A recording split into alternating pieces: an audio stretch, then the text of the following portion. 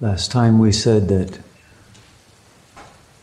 the official title of the retreat, Divine Love is Real, is inaccurate.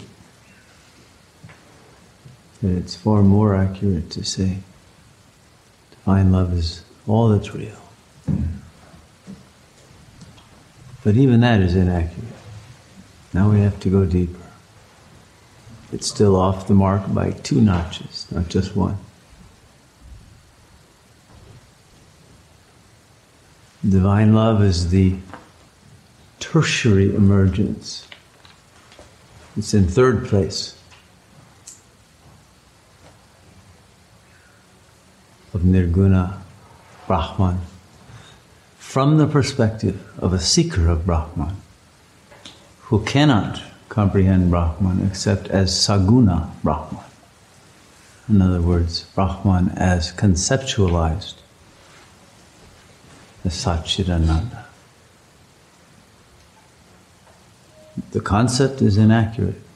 It's only the beginning of an understanding of the infinite being of Brahman, but that being cannot be understood until you have realized Brahman. No seeker can grasp what is sought until it is found.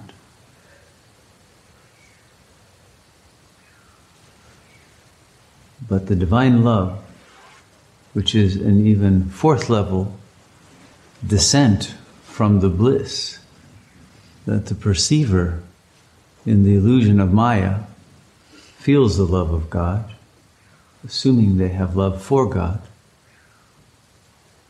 is only a tiny hint of the real bliss.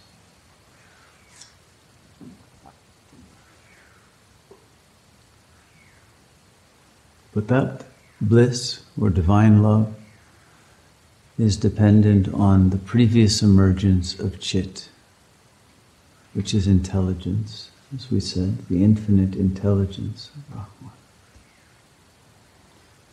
By the seeker of Brahman, to the extent one has risen to the higher chakras, this will be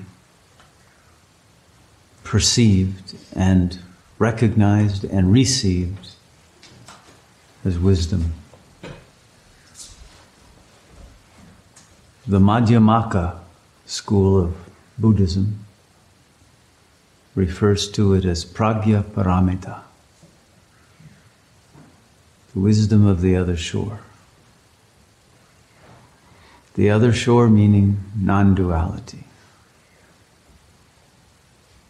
Madhyamaka is the central fountain of wisdom in the Buddhist tradition. There are other traditions, Theravada, Yogacara, Zen, etc. But the real source of the wisdom is from the Madhyamaka, the middle way. That's not to say that the others don't also have their own wisdom, but it is not as fully elaborated and as profoundly expressed as the Madhyamaka. But what this means is that love only emerges after law. Wisdom is perceived as law, cosmic law, divine order. And it is only after one has put one's own life and one's mind under that law successfully that love can emerge. And that is why all who come here to become sadhaks, disciples, who are true seekers, will very happily take the vows of the yogic tradition, the yamas and niyamas. They are equivalent to the Eightfold Path of Buddhism.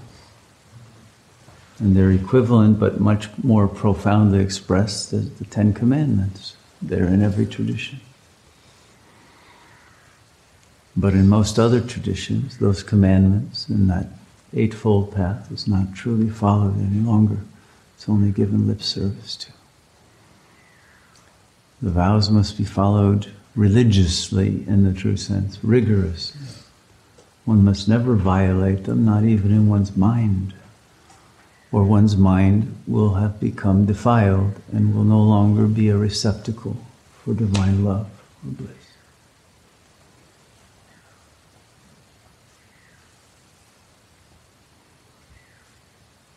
But it's easy to say, I take the vows, and then still break them every 5 minutes because you don't have the willpower to keep them.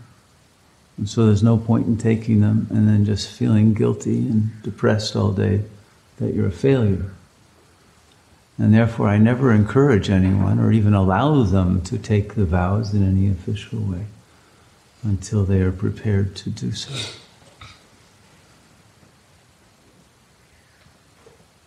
But the vows can only be kept if you have the first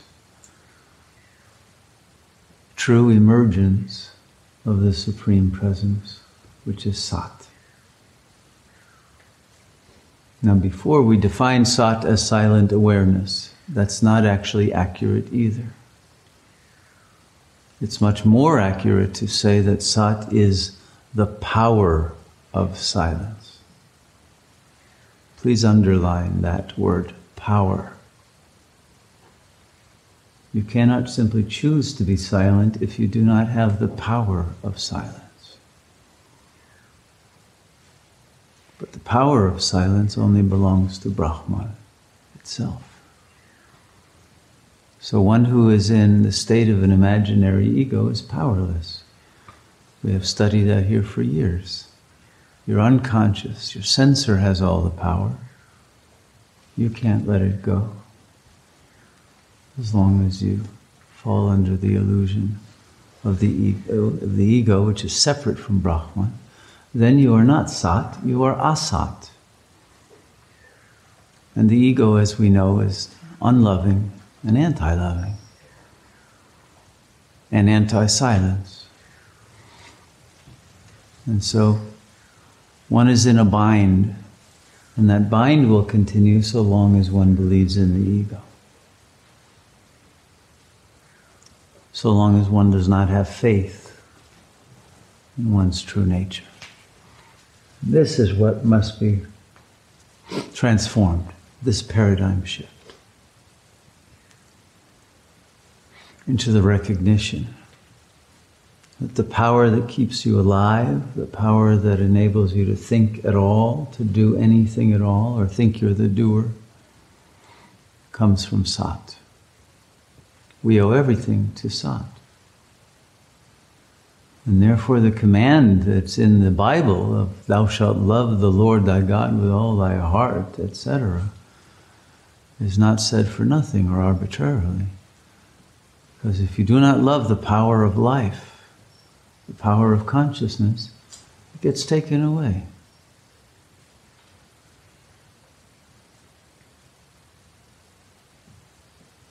Whereas if you choose to live in love, and love being union at its highest level of consummation, then the Sat is conferred, and the Sat by itself destroys the Asat in the same way that a candle destroys the darkness in a dark room. It doesn't really destroy anything because the Asat didn't exist in the first place, but the illusion is dispelled. There is no darkness, there is no lack, there is no impotence in Brahman.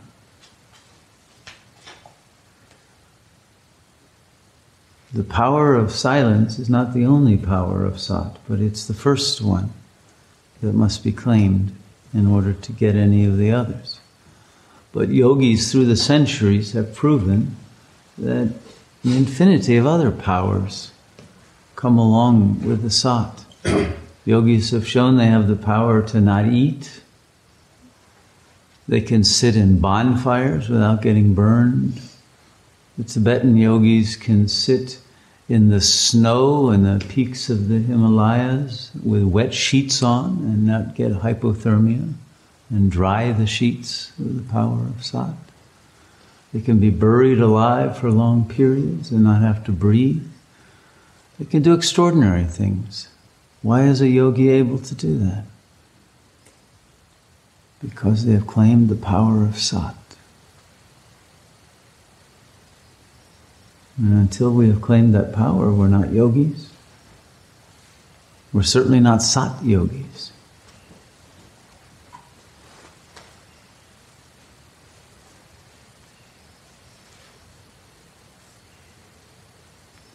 And the ego mind will lie to you and tell you this is too difficult. I can't do this. This is for superhumans. And make you believe you're not a superhuman. But you are.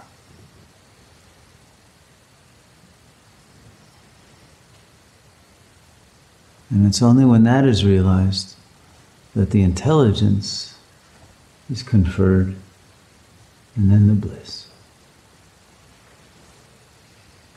And then that is bestowed as divine love to all beings. And then one is a Buddha and a Bodhisattva.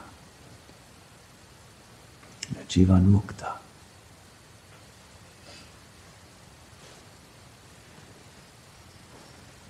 But it all begins with the power of a silent mind. It has chased away all the conceptual illusions and has destroyed the censor, purified what had been unconscious, and is in full awareness of your infinite being.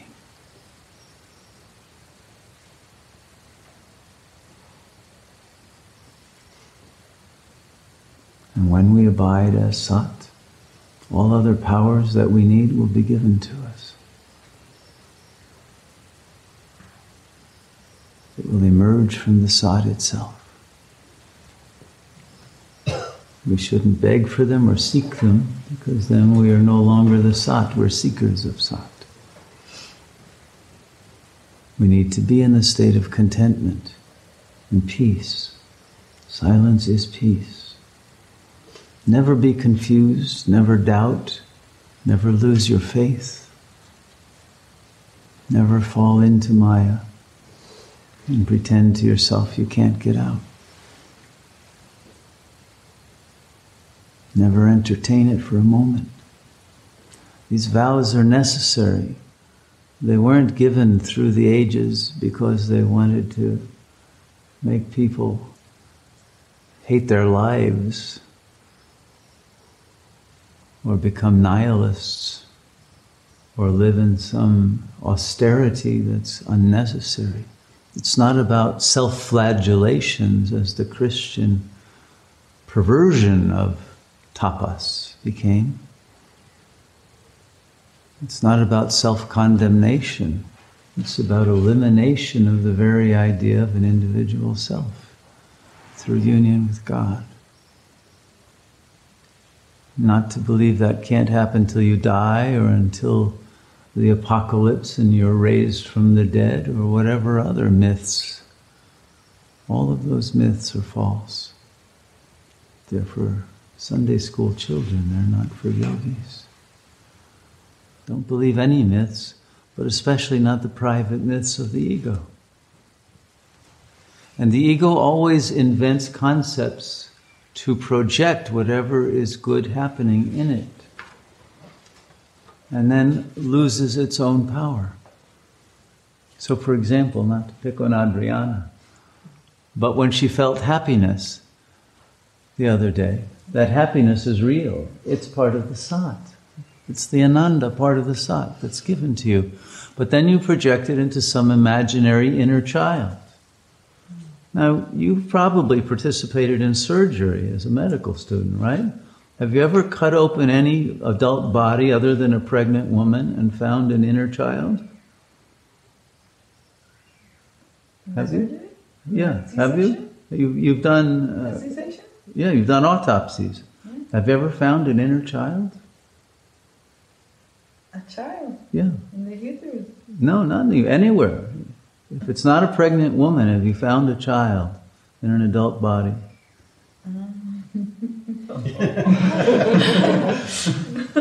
So don't say that you're being a child.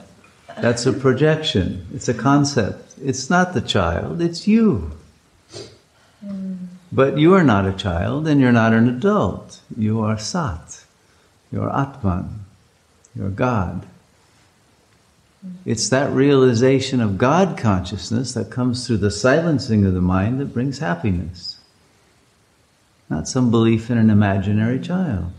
These are psychological concepts that are illusory, developed in the 20th century only. This inner child concept did not come before that. When Christ said to become as a little child, what he meant was purity and innocence. Children today don't have that anymore. It's been lost. So we know it doesn't pertain to the child. Children are not innately good and pure and happy. Most of them today are miserable. And people lose their childhoods before they're 3 years old. They're told to be adults. So don't project it on any concept. Your happiness belongs to you, the self. And the self is really ajata. It's your unborn self that feels the happiness. After birth, it's misery. Before birth, that's when the bliss is, and that's the wonderment that you return to. But don't just return to it for moments of meditation. Realize you are delight, joy, happiness. That's your nature. It's when we forget that and fall into the asat that it becomes a rare glimpse rather than our constant experience. So all the concepts of modern psychology are incorrect. And they only function to keep psychologists in business. And they keep you dependent then on some outside expert to tell you who you are. Find out who you are from within. Realize the sat. And be free of the need for any confirmation of any other. Because most of the time you'll only get a false confirmation that's a collusion anyway with someone else's fantasies about you. Be free. There is no other.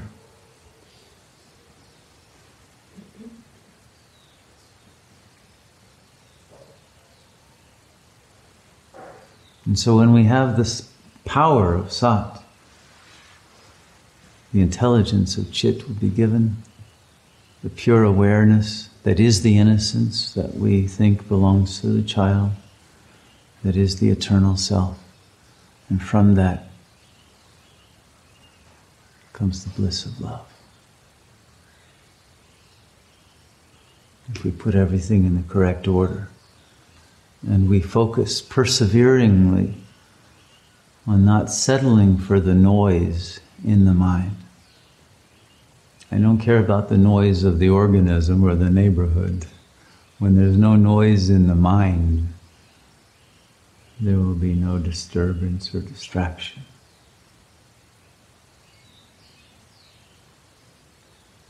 But don't be seduced by the images. These were the 3 temptations of the Buddha. The first were sexual images that seduced him, or tried to seduce him, which he didn't fall into. He didn't fall into chakra 2. He saw through it and he said no, and chakra 2 was sublimated to chakra 6. It never emerged again, it was dead.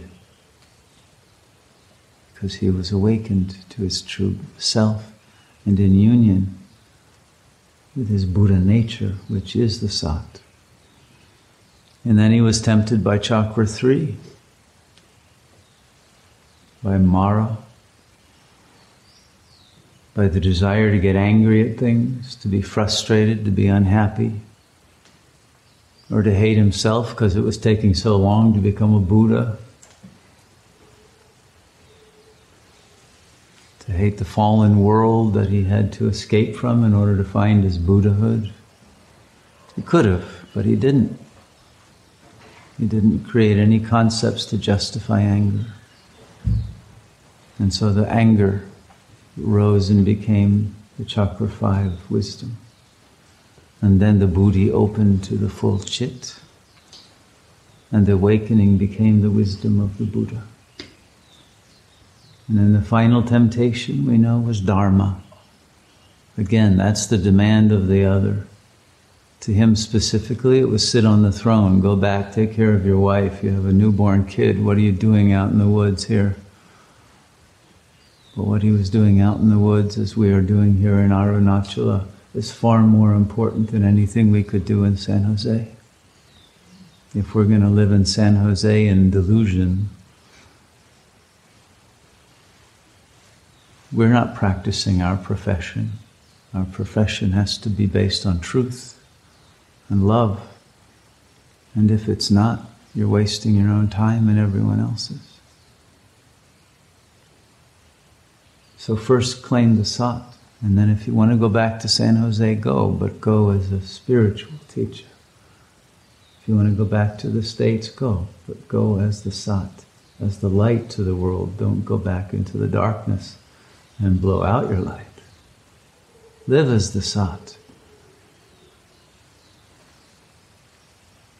And don't think you should live in Arunachala unless you are totally committed to live as the sat.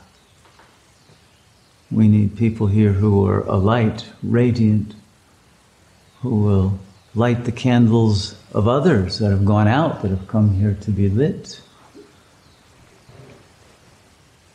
Not to collude with their Maya and add to it with our own.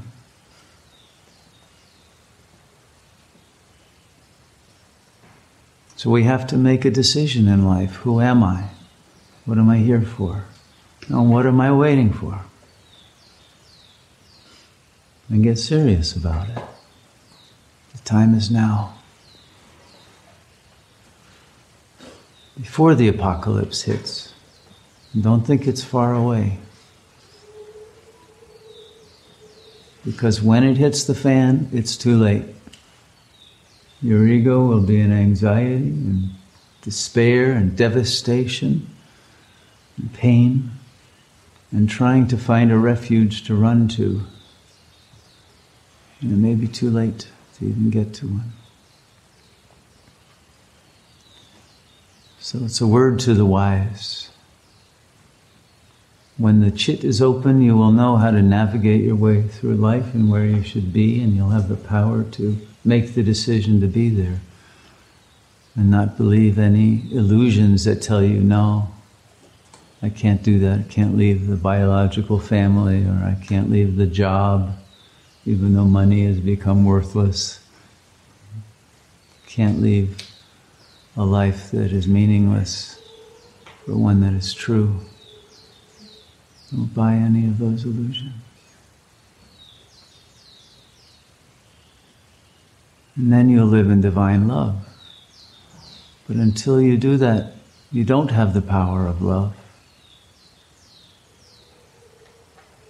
All the ego wants is to be loved, but it doesn't even want to be loved in a true way. It wants to be coddled, colluded with, given a breast to suck on, and not truly experience its real self and all the power and the majesty and the glory and the beauty of God.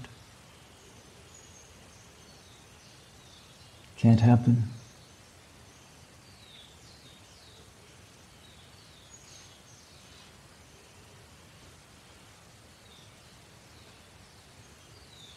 Claim the power, it's yours.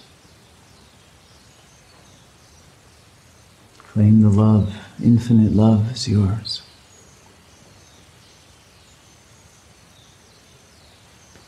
But you can't give yourself the luxury in indulging in hatred or anger or fear or depression or obsession or any other illusion. Not even stress is allowed. Brahman does not stress.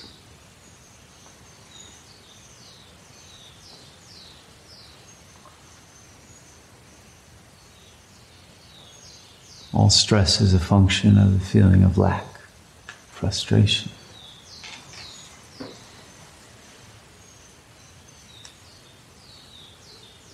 Don't let that illusion out there have any impact on you or influence on your state of being.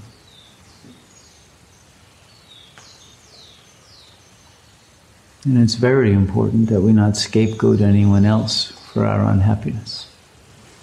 Then you've really added a load of bad karma.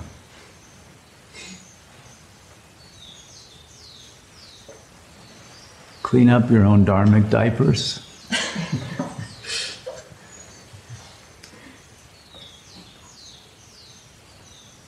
And especially not here at Arunachala. This place has to be one of absolute purity of heart. And that's why only true sadhaks can live here, where it won't be Arunachala. We owe it to Ramana. We owe it to Shiva. We owe it to the Self.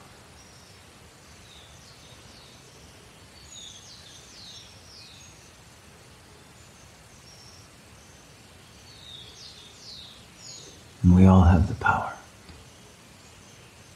to realize our godliness.